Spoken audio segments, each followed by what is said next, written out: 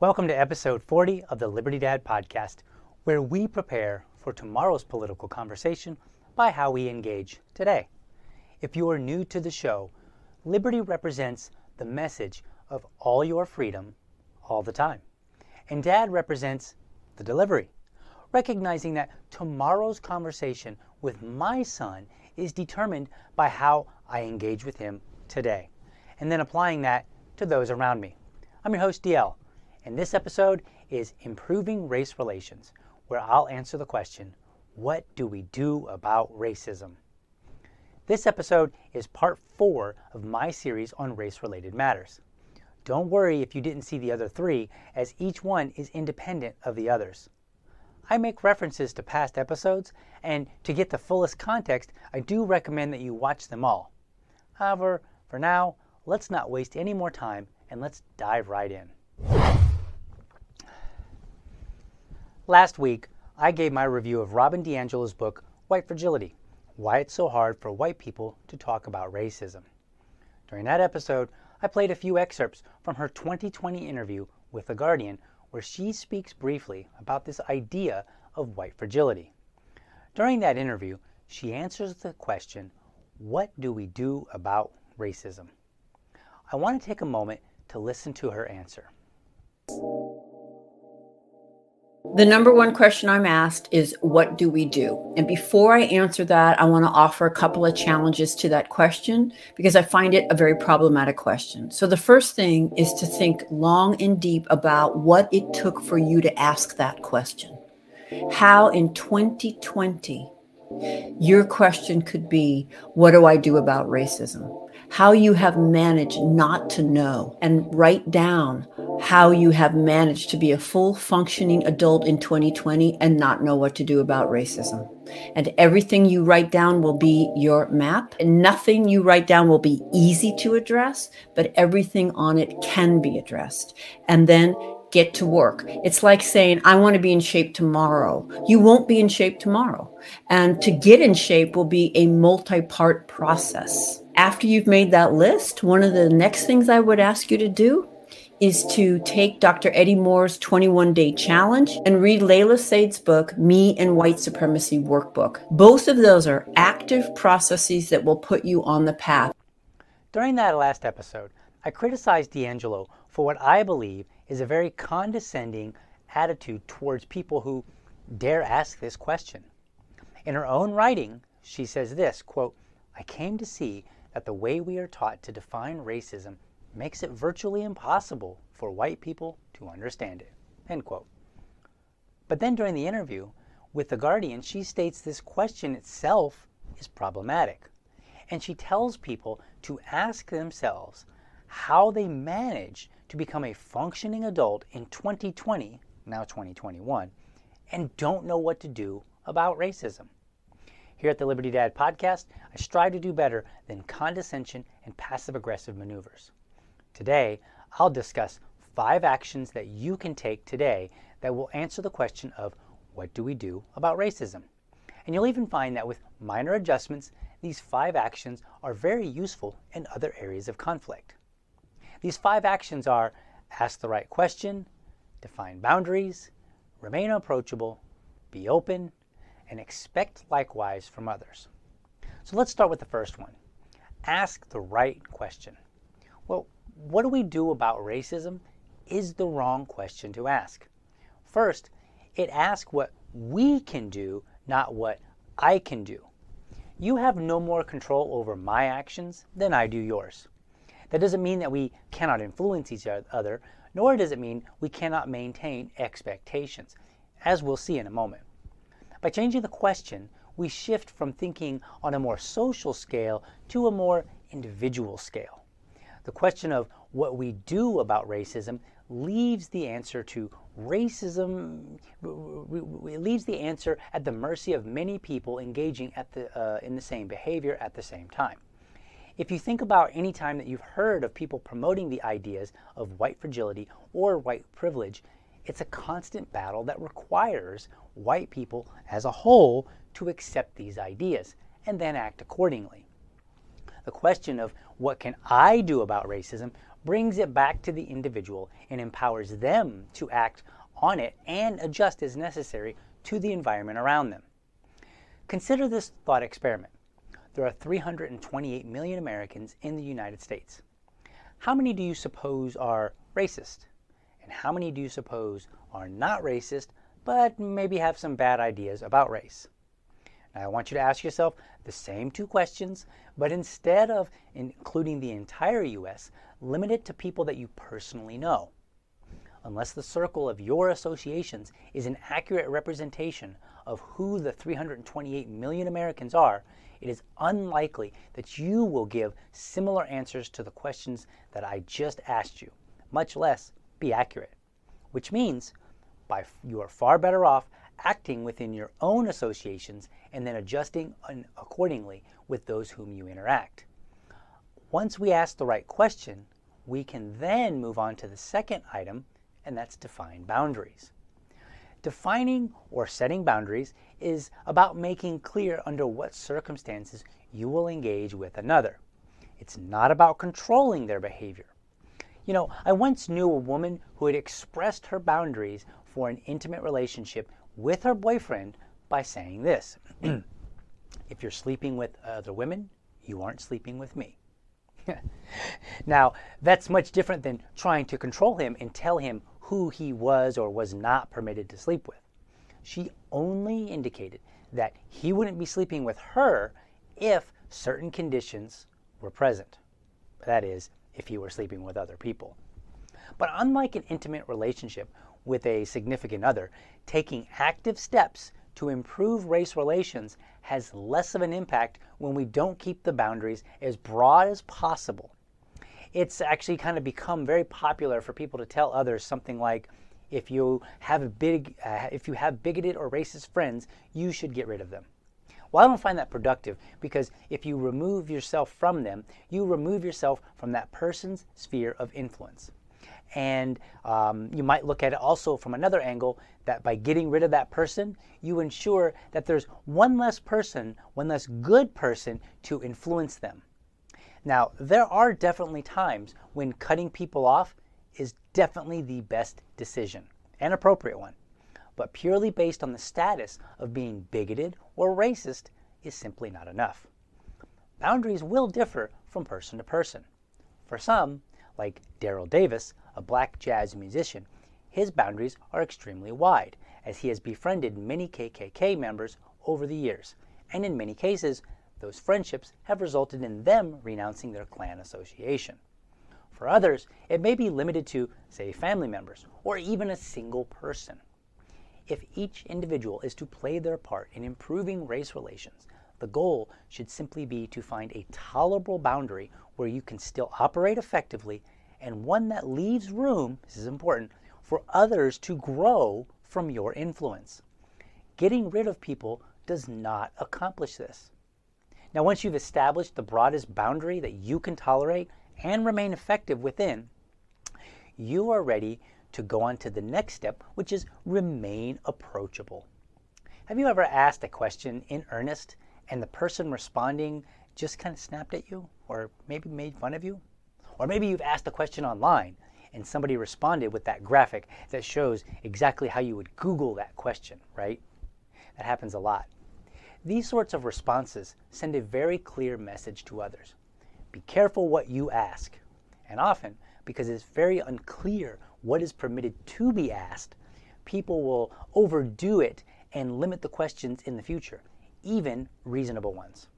The same applies here in this case. Imagine that I allow myself to be friended by many people on Facebook, a wide variety, and actually I do. And then if I respond with hostility every time I see something that is what I define as bigoted, the most clear message that I'm sending is, I will excoriate you if you say something that I don't like. The same goes for passive-aggressive responses and even what about comments, or whataboutism. Have you ever seen someone respond with this? This comment tells me everything I need to know about this person. Let me give you a pro tip. No, it doesn't. It tells you everything you want to know about that person, but it doesn't tell you everything that is useful to know. In my discussion with Josh Fields, from the Libertarian Apothecary. Last week, I mentioned the movie American History X. It's a bit of an old movie, and if you've never seen it, it's about an older brother whose name is Derek Vineyard, and he learns the damage that his hate has brought on his own life and where it's going to take his younger brother Danny if he doesn't intervene. After he finishes a prison sentence for shooting a black man, Derek learns that Danny is following in his footsteps in the white supremacist movement. Our first assumption about Derek is that he just hates people of color, and it's hard to have any empathy for him. Sometime during the movie, though, we learn that prior to his white supremacist involvement, Derek and Danny had a father who was a firefighter, and he was out doing his thing as a firefighter and was shot attempting to put out a fire at the home of a black American drug dealer. The point is, just hearing Derek's rhetoric does not tell us everything that we need to know about him, because it tells us nothing about what got him to that particular point. Responding with hostility, passive aggressiveness, whataboutism, or various other responses sends the message for that person not to open up. If you don't know someone's story, you really can't speak to it. And if you cannot speak to their story, influencing them for the better becomes an insurmountable task. Once we set ourselves as being approachable, we must then move on to the next step, and that is to be open. In episodes 36 or 37, for those who enjoy a discussion-style format, I discuss lessons that we might learn from a former FBI hostage negotiator. In his book, Never Split the Difference, Negotiating as If Your Life Depended on It, Chris Voss, the author, says this, quote, "Negotiation serves two distinct vital life functions, information gathering and behavior influencing, and includes almost any interaction where each party wants something from the other side. Negotiation, as you'll learn here, is nothing more than communicating with results." End quote. In those episodes, I identify 6 ways to communicate with results. They are prepare, open, discover, others, slow, and smile. I encourage you to go back and listen for a little bit more context. Even read the book. If I summarize these 6 ways in 3 sentences, it will sound a little something like this. Prepare to learn something new while remaining open to what you think you already know. Seek to discover as much as you can about the other person by focusing on what they have to say. All the while, slow down and don't forget to smile. People can usually tell right away if you're open to hearing them. That doesn't mean that you have to like the ideas, agree with them, or even think they have an ounce of merit. Because when you listen, you are not listening to be convinced, necessarily, but to learn about what got the person to this point. That information, not the idea itself, is often more valuable when seeking to influence another person. Once you make it to this point, then you can move on to the final step, which is to expect likewise from others. Influencing isn't just about convincing all the neo-Nazis to give up the views that we find extremely detestable. It's about holding the same standards for everyone we meet.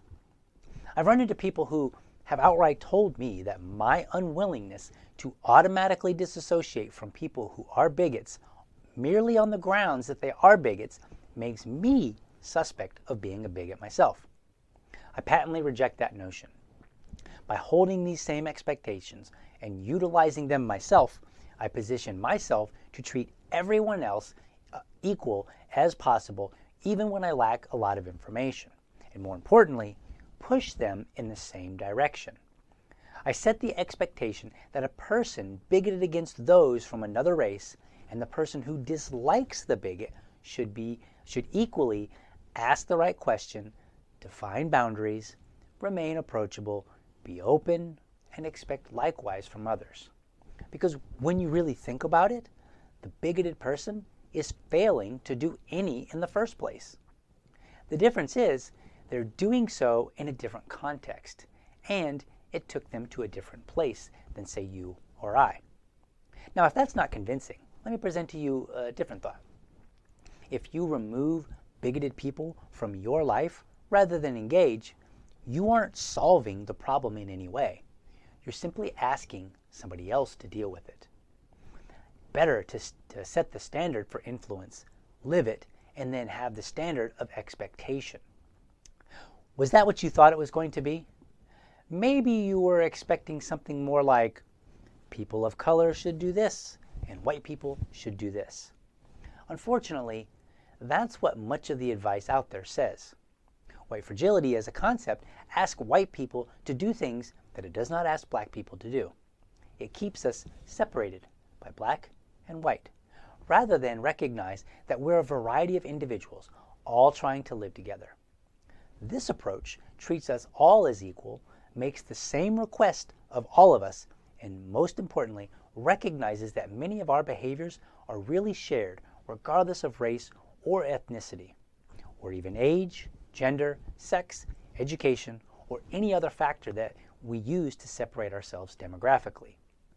When we treat each other as human beings with similar fallibility and recognize these failings vary between us in different contexts, it allows us to maximize our influence with each other, no matter our specific circumstances. In other words, both the racist and the person who opposes the racist have the same expectation to hear one another. The same applies no matter who the two people are, because what we're doing here is creating a framework for everyone to operate under that does not first require determining whose idea is valid and whose is not. At the end of his TED Talk, titled Why I, as a Black Man, Attend KKK Rallies, Daryl Davis has this to say, quote, "Take the time to sit down and talk with your adversaries. You will learn something from them, and they will learn something from you. When two enemies are talking, they're not fighting, they're talking. And it's when the talking ceases that the ground becomes fertile for violence." I hope you enjoyed the topic this week, and it gives you something a little bit to think about. Feel free to check out other episodes so that you can get the fullest context of my thoughts on race-related matters. If you watched them all, I hope that my message was blatantly obvious, and that is, the divide between race is not a race problem at all. It's a human problem that happens to function in the domain of race. Recognizing that is the first step in improving race relations, regardless how you identify racially or ethnically. And now, let's have a bill review. But I know I'll be a law someday, at least I hope and pray that I will. But today I am still just a bill. Hi, and welcome back. The goal of the bill review is to promote the idea that everyday Americans can and should take the time to read any legislation, order, or mandate. Since I'm not a lawyer, this isn't a legal interpretation, and I may be wrong. Bills range from a page or two to many thousands of pages long. And since they can be rather dry, this segment is short and only meant to show you just how much you can learn in only a few minutes. We're continuing on with the theme of Black History Month, so I'm focusing on bills that are in some way related to the Black community. In this episode, I review H.R. 133, which is also known as David's Law. David's Law is only 7 pages long, so it's not terribly a long read. It's described as a bill, quote, to enhance federal enforcement of hate crimes and for other purposes, end quote. Now, what's so bad about that, you ask? I mean, hate crimes are pretty vile, right? And who would ever support anything other than making it a crime or making it a serious crime? As always on this show, we want to look at the purpose, the action taken, and how it will be measured. The first thing that we need to do is define what is a hate crime.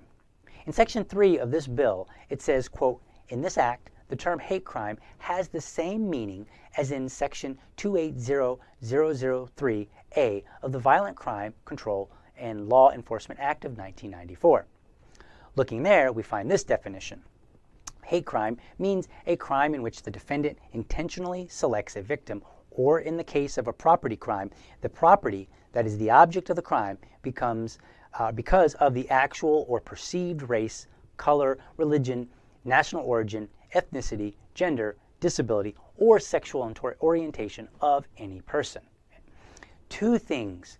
This bill operates on an existing definition of hate crime, and it seeks to enhance federal enforcement of one. Now, next, I was kind of curious about the bill's name. Who is David, and why is there legislation named after him? On the night of April 22, 2006, two white teenagers beat, tortured, and sexually assaulted David Richardson, a fellow Latino student. The details of the attack are really horrific and vile, and I will not divulge them here. If you're watching on YouTube, I will post a link to the Wikipedia entry. David ended up surviving the attack, but he did end up on a ventilator and required over 12 surgeries and 3 months in the hospital. He testified before Congress and appeared to be recovering mentally. However, unfortunately, a year later, he committed suicide by jumping from a cruise ship. Being a layperson, and then also reviewing the incident for which this bill derives its name, makes it a bit difficult to identify exactly what would have been different had it been in place at the time of the vicious attack on David. The text of this bill seeks to add the following to the U.S. Code, which are the federal laws. Quote, whoever, whether or not acting under color of law in any circumstance described in subparagraph B, willfully causes bodily injury to any person or through the use of a fire or firearm or an explosive device attempts to cause bodily injury to any person because of the actual or perceived religion, gender, sexual orientation, or disability of any person. And then it goes on to state that the person will be jailed for up to, but not exceeding, 10 years, fined, or both. Or they'll be imprisoned for a term of years, or for life, or fined, or both, if the actions result in death. However, when you go and review the results of the David Richardson case, his two attackers, one was 17 and one 18, were sentenced to 90 years in prison and life for the other, respectively. Both are eligible for parole in 2036, where they will be 47 and 48 years old. The older attacker has a tentative release date of 2096, at which time he would be 108 years old. Reading the details of the attack, parole after 30 years, it feels a bit too lenient. The challenge here is to determine how the sentencing for such a crime is impacted. I haven't read the '94 crime bill, but it would seem that it simply doesn't have the minimum sentencing mandate. Another interesting point about this bill is that it mentions the Interstate Commerce Clause 7 times. If you're unfamiliar with the Commerce Clause, it's a single sentence in the Constitution of the United States that has a very long history of political controversy in this country. Basically, and briefly, it defines the balance of power between the federal government and individual states by giving the federal government authority over areas where commerce crosses state lines. There's a little more to it than that. I'm inclined to oppose this bill because it reads to me as giving more authority to the federal government when it's not really best suited for that purpose. While hate crimes are vile, and the attack on this man whose name titles the bill was absolutely despicable, we must always be careful when proposing laws that expand the federal government's reach. Remember, our country was born under the explicit delineation of federal and state powers, and the debate over what kind of authority the federal government should have has been hotly contested since the beginning. Moreover, I'm not a big fan of criminalizing hatred because it rides too close to the idea of a thought crime. But more importantly, there is a heavy debate in this country right now about what it means to be a racist, a bigot, or some other nasty word. So long as society has not landed on a firm, understood, and well-accepted definition, I think it's dangerous to criminalize crimes in connection with them, particularly at the federal level, where if we decide later that they aren't actually a good bill, or a good law that is, then they're harder to undo. Now you may feel different, and that's okay. The goal of the bill review is to get people reading and then talking, or maybe debating. We cannot have the conversation if we're not making good faith attempts to be well informed.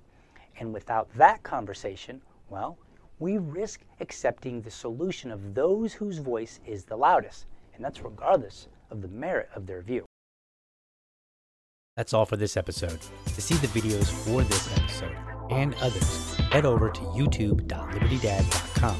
Be sure to connect with me at LibertyDad on Facebook, LibertyDadPod on Twitter, or send me an email to libertydadpodcast@gmail.com. If you're a champion of liberty, your business is people, and your product is liberty.